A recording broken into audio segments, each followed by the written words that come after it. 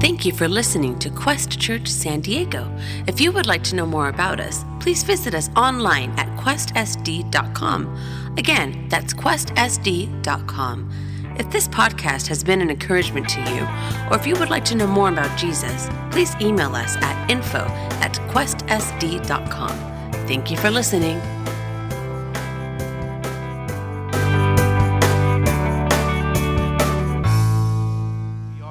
Continuing our study through Paul's letter to the church in Corinth, and we're kind of winding down because we just have one more chapter after this. We've been looking at this letter over the past months, and we also have been in a bit of a transition because Paul has changed his topic a bit in these last 4 chapters.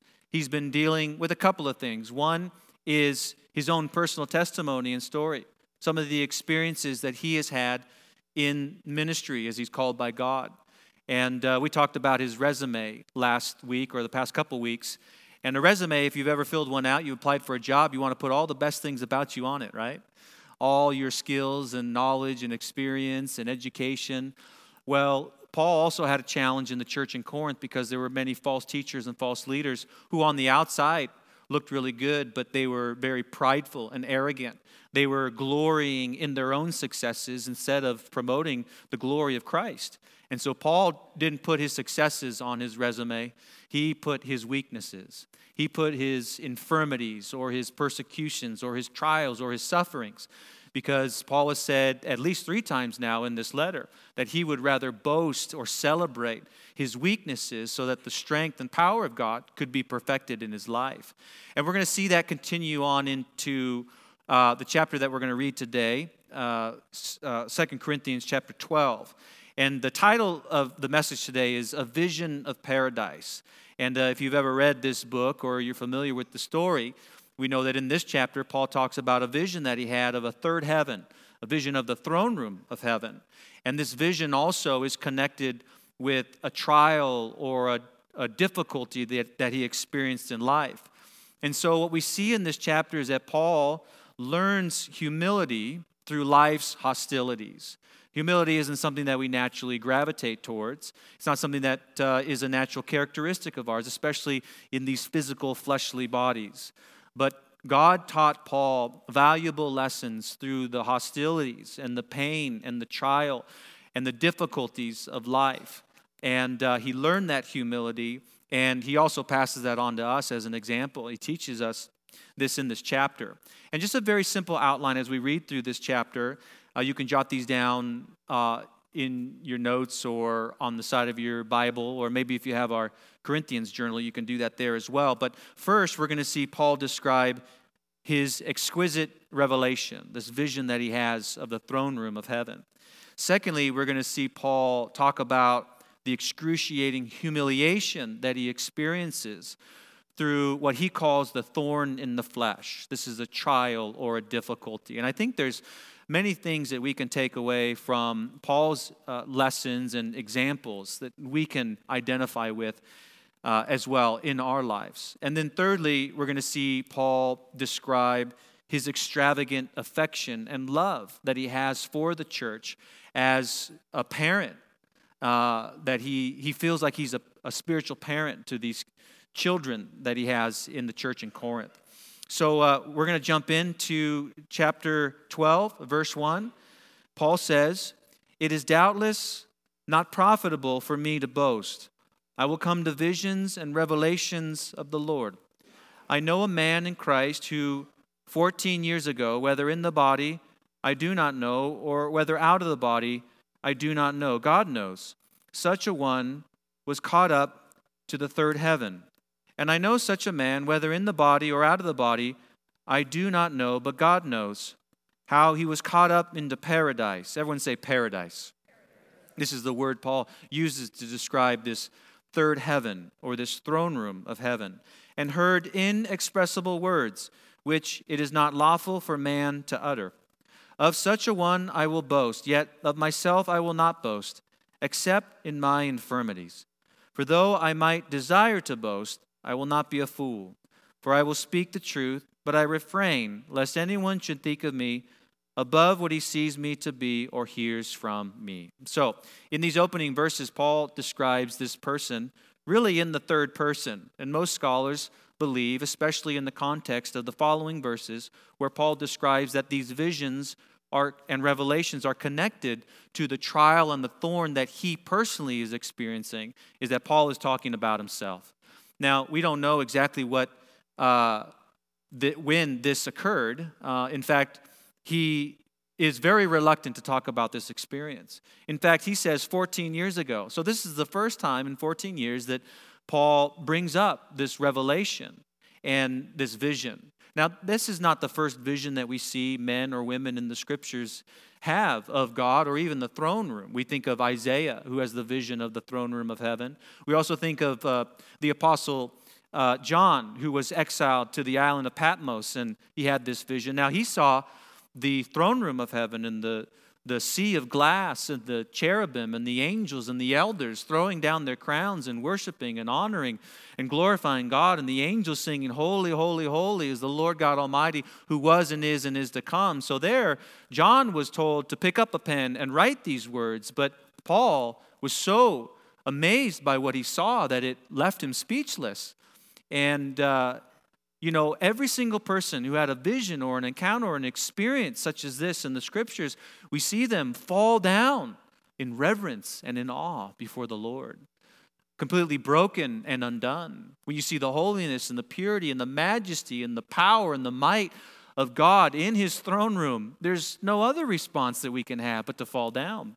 And yet there are some who might receive visions and revelations of God, and they begin to promote those things and they share them. Now, it's okay to share things that God teaches you, but my initial reaction would be to write a book or to post it on Facebook or to share it with people or to give testimony at church. Think of this amazing vision that I had from the Lord. The Lord spoke to me. Now, God still speaks to us in visions. He speaks to us in dreams. He speaks to us in revelations, but Paul is a great example of someone who kept that close to his heart. He didn't promote it so that he could be promoted. In fact, it's 14 years later. Now, we don't know exactly what event occurred that produced this type of vision, but in the previous chapter, Paul says he describes all of the sufferings and persecutions that he experienced on death's doorstep many times, being stoned and left for dead. In one instance, being beaten and being left for dead, imprisoned as well. And so we don't know exactly what event. Maybe what we would call an out-of-body experience is what Paul is describing here. And it's not for us to understand exactly what was occurring, because even Paul says, I don't even know whether it was in the body or out of the body. It was this spiritual thing. It was caught up into the third heavens. And basically, that phrase means that he was in the presence of God. And it was kind of a way of describing the distinction between the atmosphere in the sky that we see, where we breathe the air and the birds that fly, versus the outer space and the galaxies being the second heaven, but the third heaven being this place where God's presence dwells. It's a place of the throne room of heaven, and this beautiful picture. So Paul describes this exquisite revelation, but the lofty visions that Paul has of God left him very lowly and very humble. In fact, even in third person, he didn't even want to talk about it. However, he brings this up to connect it very closely with the suffering and the trial and the thorn that he describes in the following verses. He connects that with what God is teaching him and these lessons that he is learning. And so he's reluctant to share about this throne room, but this vision that he has of heaven leaves him completely speechless. We don't know the words that were spoken. It could be words of the angels singing and praising God. It could be words of Jesus speaking to Paul very specifically, because we know that Paul also said during his missionary journeys he felt alone and isolated and even abandoned, that all people had left him, but the Lord Jesus Christ stood with him. And maybe you can relate to something like that. Maybe you're going through an experience in life where you feel like everyone is scattered from you. And yet Jesus says, I'm with you. I will never leave you. I will never forsake you. And there are words that God speaks to us in the quietness of our hearts or behind closed doors that we have these visions and revelations, and God reveals things to us and speaks to us that sustain us through some of life's most difficult and challenging circumstances. In fact, what we see in Paul is that while he was in the deepest of pits, Paul had the highest of praise. He was able to praise the Lord and honor the Lord and celebrate even the miseries that he experienced. I came across a quote by Charles Spurgeon in studying these chapters that said, "I have learned to kiss the wave that throws me against the rock of ages." And I thought, wow, that really describes not only what Paul is experiencing, but also what we can experience in life. As the waves of life would throw us, how can we kiss and cherish the pain? Well, we can only cherish the trial and celebrate the trial if we really understand the trade-off. And the trade-off is that God is working a far greater thing in our lives, the godliness and purity and holiness. And so Paul is just this wonderful example of someone who goes through these pains and these sufferings, but experiencing it in this third heaven that is a revelation. And this revelation was also a lesson. We see this in the following verses. Look at verse 7. Paul says, "And because of these visions, lest I should be exalted above measure by the abundance of the revelations." Notice he's speaking in first person now. These revelations now connected to Paul's specific experience. "A thorn in the flesh was given to me, a messenger of Satan to buffet me, lest I be exalted above measure." Everyone say thorn. So we begin with a throne, and now we have a thorn. And isn't life like that? We can go from the highest of highs, God just speaking wonderful mercies of His word to us, but then there's these jabs, there's these pricks, there's these pressures, there's this hardship. And yet, as he experiences this thorn and pain, Paul says, "Concerning this thing, I pleaded with the Lord three times that it might depart from me." Now everyone say pleaded. This is an urgency. Paul is very urgent about his prayer. Anyone experience something like that? When you are going through pain and you are just on your face before the Lord. You are crying out. There's wonderful verses in Psalms, Old Testament, New Testament, across the board that talk about how when we call upon the Lord, He will answer us and show us great and mighty things that we do not know. That God is near to the brokenhearted and saves such as have a crushed spirit. That God inclines His ears to those who cry out to Him. Our prayers do not need to be long. They do not need to be eloquent. They do not need to be even theological. When we cry out for help, God moves on our behalf. God is faithful. He loves you with an everlasting love. We actually just sang part of that in our worship songs. And so understanding this pleading and this crying, you see, Paul initially wanted the pain to be removed. But God had a different plan for Paul. Sometimes He might have a different answer for us even when we plead. Look at verse 9. "And He said to me," notice, there is an answer. Sometimes that answer doesn't come when we want the answer to come. Sometimes that answer is not the answer that we're looking for. However, it's the best answer and it's the best timing, and God will answer. He says, "My grace is sufficient for you, for my strength is made perfect in weakness." Now everyone say grace. That's a good word to say. I love that. It's God's grace. It's His unmerited favor. It's His love and His mercy being poured out to us, not because of what we've done. And we think, well, I've ruined it because of things that I've said or things that I've done. And God couldn't love me. But that could be further from the truth when we read the Scriptures. Because God's love is not based on what we have done. It is based on what Jesus has done for us. And Jesus said on the cross, "It is finished." There's nothing more that we can add to the work of Christ in securing not only the salvation and the forgiveness of sin, but also the restoration of a life that has been broken and beaten and bruised because of the pain that we experience. God says, "My grace is sufficient for you, for my strength is made perfect in weakness." Therefore, because of this, because of the answer that Paul received, I will most gladly boast in my infirmities, that the power of Christ may rest upon me. Therefore, I take pleasure in my infirmities. That's a big change from Paul's pleading for the removal of the pain to the pleasure that this gift brought him in his life. He realized that God had a bigger purpose in the thorn and in the pain. Therefore, I take pleasure in reproaches and needs and persecutions and distresses for Christ's sake. For when I am weak, then I am strong. Friend, let those words sink deep into your heart today, if you can even remotely identify with what Paul is talking about. They are treasures that no man or no thing can give your soul when you are thrown against very dangerous and very precarious cliffs of life. You see, Paul received a rebuke, and that rebuke was to humble him. And, we wouldn't normally think about Paul being a weak person. If you've read the New Testament and you've read about Paul's missionary journeys, Paul does not come across as weak. However, sometimes the most content Christians hide the most contentious conflicts. You never know what is going on in a person's life. You might think, wow, this person's really got it together. They're really close to God, and they know all the answers, and nothing phases them. But do you realize that every single person, if you just peel back the layers of their life, could have a contentious conflict that is raging inside of them?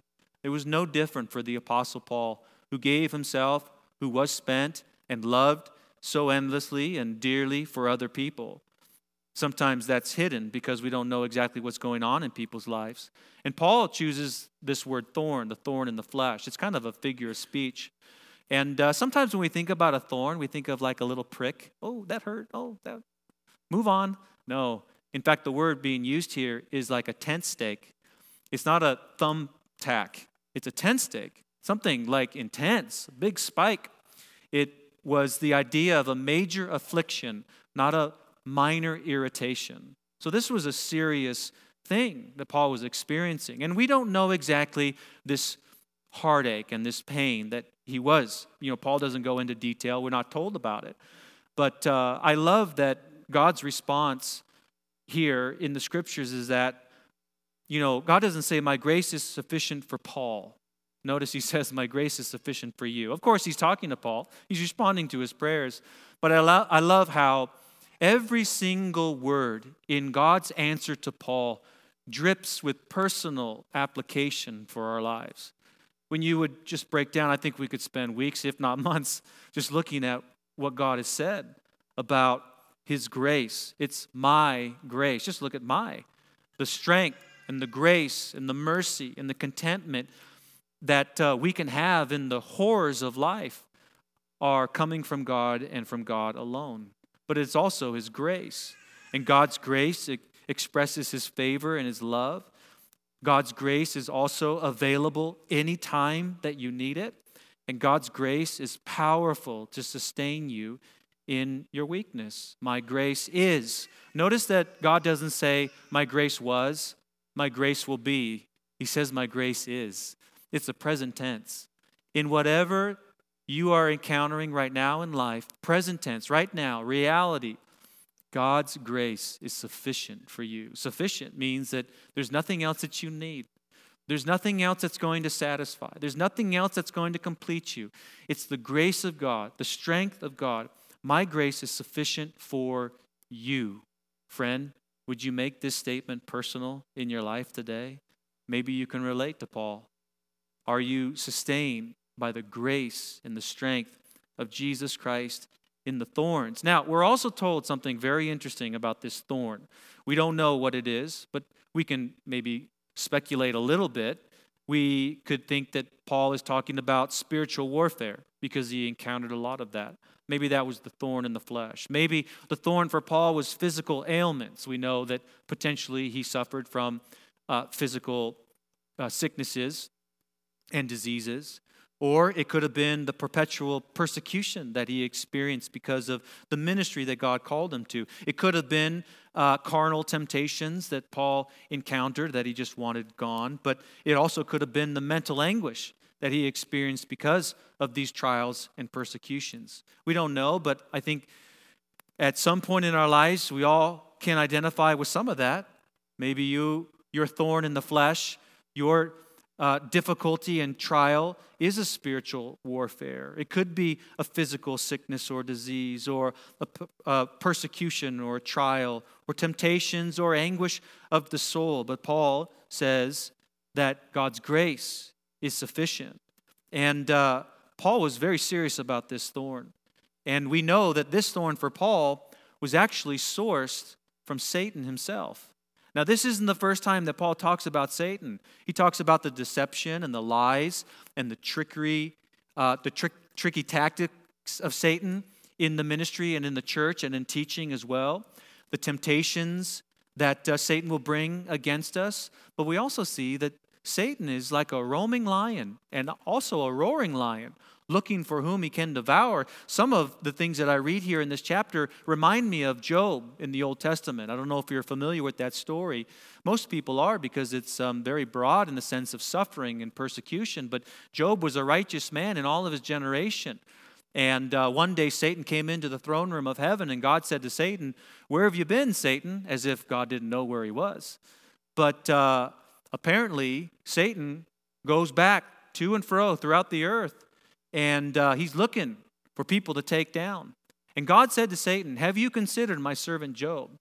Meaning God had trust in Job, that his faith was so secure that no matter what suffering or trial that Job would experience, he wouldn't deny God. And it was very serious. In fact, the only power that Satan has is given to God. It's given by God. And Satan was given permission to bring physical sickness, and Job lost all of his worldly possessions, and his body was inflicted with sores from the top of his head down to the bottom of his feet. And he was trying to make sense of all this pain and persecution that he was experiencing. And yet, he realized in the end of the story that God's ways are above our ways. His thoughts are above our thoughts. His purpose and his plan are good, and I can trust and I can praise him because he's so mighty and so powerful. And Paul here expresses some of the similar things when he's going through his persecution, because Satan is coming against him.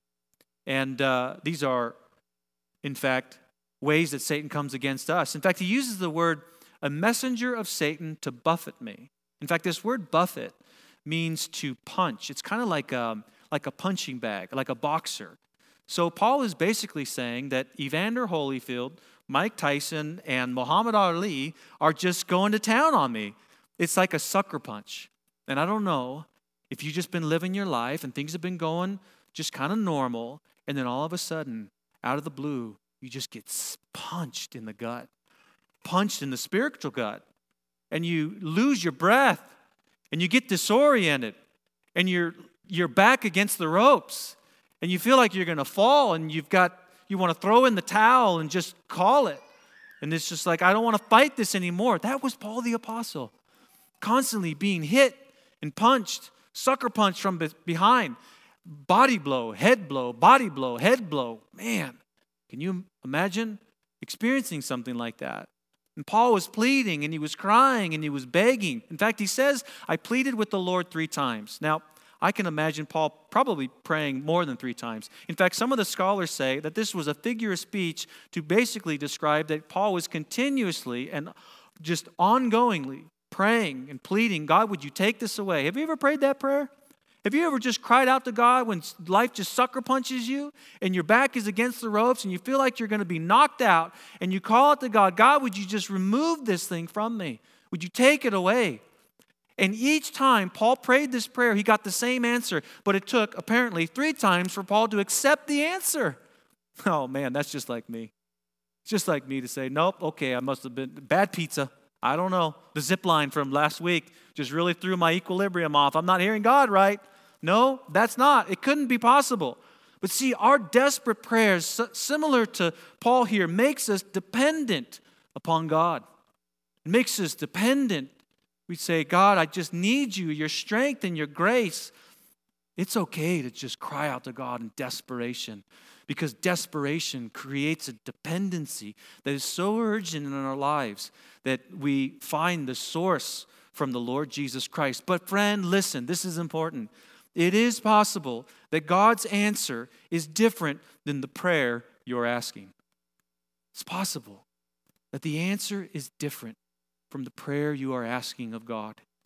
And the wonderful place to be is when we're crying out upon Jesus and He brings His sweet mercy and His grace and His strength, and He sustains us, because sometimes God is not going to remove the pain, but give you antibodies or an infusion or a shot of the Holy Spirit to strengthen you through it, to mold you and to shape you.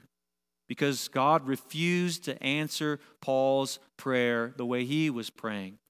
And that made him even more dependent upon the Lord. So much so that Paul was able to change his perspective about his pain.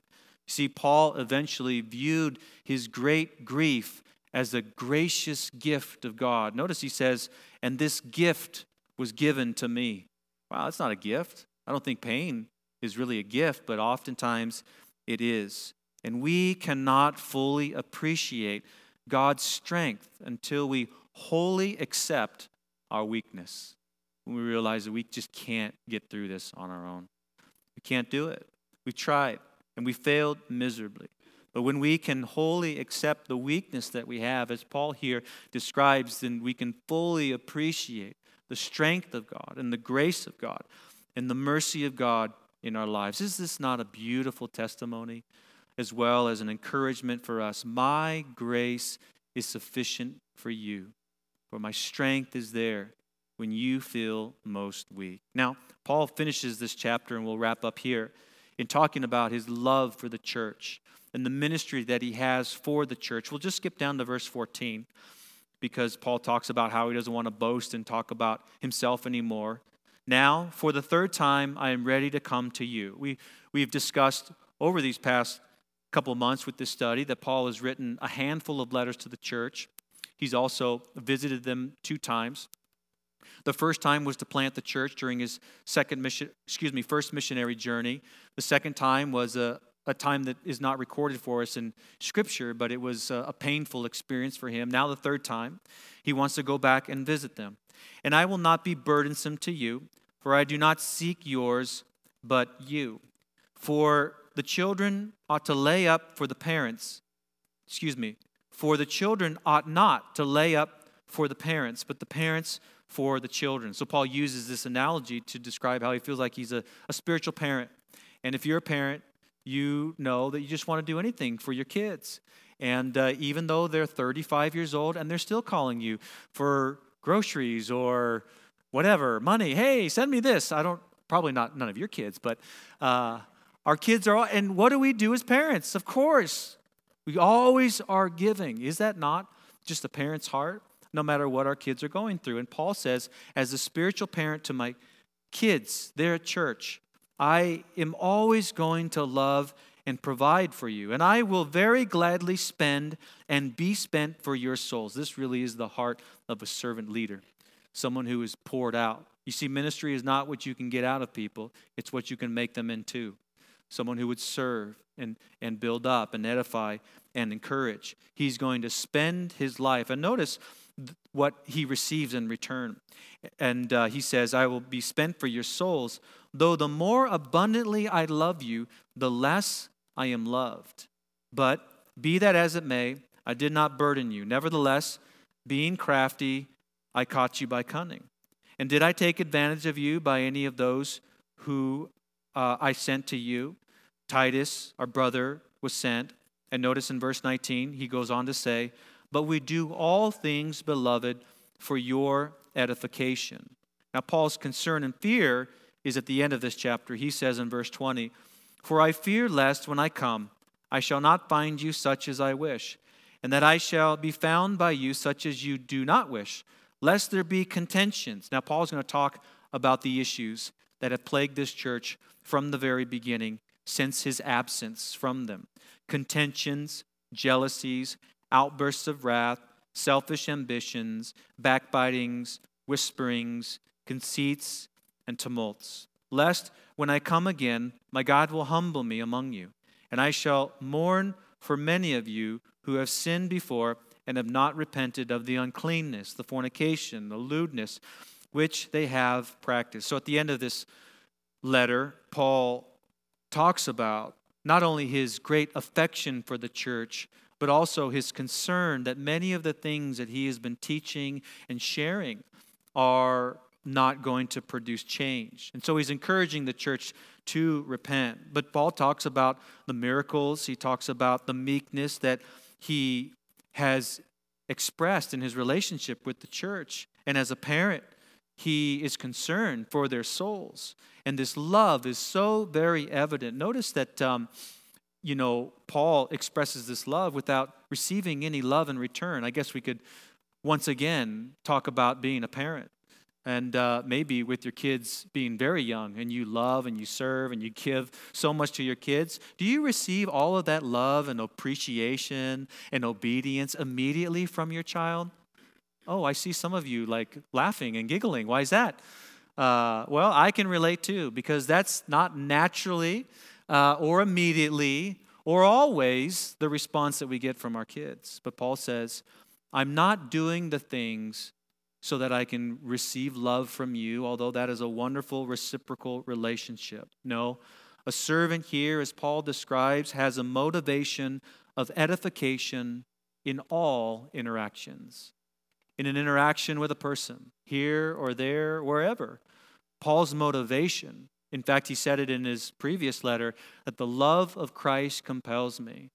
God's love compels me to serve. God's love compels me in the calling that he has given me in the church. So, friends, as our worship team comes on up, I want us to be reminded of a few things that we can really tuck into our soul and into our heart from these scriptures.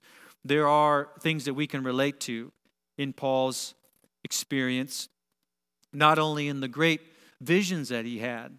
I believe that over this next week, if you get alone with God and you open up your Bible, his truth and his revelation to you, there are such deep treasures of words that God wants to express to you that no other human being can express. And those words are going to drip into your heart that may be experiencing a lot of confusion and uncertainty and fear and worry. But God is going to drip his mercy, his grace, and his love through his word. They're going to be inexpressible. You won't even be able to describe what God is doing in your life if you get together with him quietly, behind closed doors, with an open Bible, an open heart, and the Holy Spirit teaching you. That's a beautiful thing. But we also know that when we go from that closet of prayer, we walk into a world of pain. No one is immune to the pain that we experience in life, not even the Apostle Paul. But Paul says that there is a spiritual battle and a warfare that is raging for your soul and for your heart, that Satan wants to distract you and to destroy you. He wants to keep you from this relationship that you can have with God through his Son, Jesus Christ. Oh, be consumed with media, social media, television, whatever it is. Be consumed in your thoughts and worried about so many other things if it can keep you distracted. But God is saying, I want you. I love you.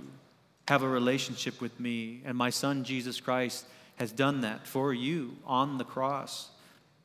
God so loved the world that he gave his only begotten Son. Whosoever believes in him should not perish, but have everlasting life. Whosoever means anybody. Doesn't matter the color of your skin, the language of your tongue, or the culture where you're from. Anybody can come to Christ. It's because of his grace and of his mercy. And today, if you've been brought here by a friend or you find yourself here in church listening to these words, then I want you to know that today is the day of salvation. If you've never accepted Christ as your Lord and Savior or confessed your sin, or you've been living your life in your own strength and you found that you've run your life into a ditch, well, there is hope for you today. There is good news for you today. And that good news is that Jesus Christ has done what you cannot do. He will forgive you and cleanse you and wash you. And let me encourage you, as we sing this song, to spend time talking with the Lord. And afterwards, if you're new to this whole church, God, Jesus Bible thing, then one, you're in the right place, and two, just come and talk with us. Talk to the person next to you even if you need to. We'd love to pray for you and encourage you and support you in that decision to follow Jesus. But let's pray now. Heavenly Father, we thank you for your love for us. We thank you for this chapter that is so real and so raw. And I know that not only in my heart, but across this room, that there are so many who have thorns, who have stakes being pounded into their hearts. And it's so very painful. And I pray that you would just minister to them with your grace. Help us to learn to celebrate and praise and kiss even these waves of pain that push us into the mercy of God. Your strength is sufficient. Your grace is sufficient. Lord, we love you. We thank you. In Jesus' name. Amen. Amen. If this podcast has been an encouragement to you, or if you would like to know more about Jesus, please email us at info@questsd.com. We'd love to hear from you. God bless you.